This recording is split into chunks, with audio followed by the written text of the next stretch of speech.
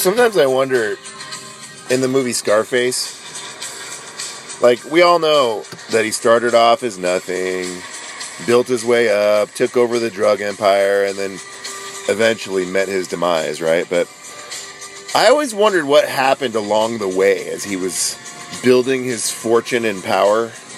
Like, they never really got into that part of it. Like, you know, as he had his operations set up all over Florida or Miami or wherever that was happening, did he ever, like, do any on-the-job training, you know, with his operatives, with his drug dealers?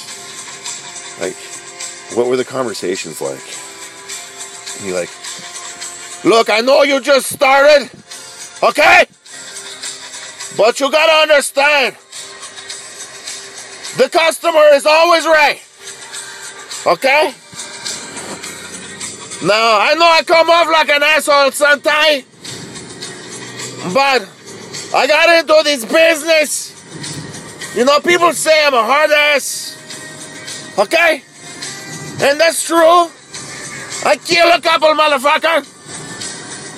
But you gotta also understand that you gotta take care of your customers, man. You know?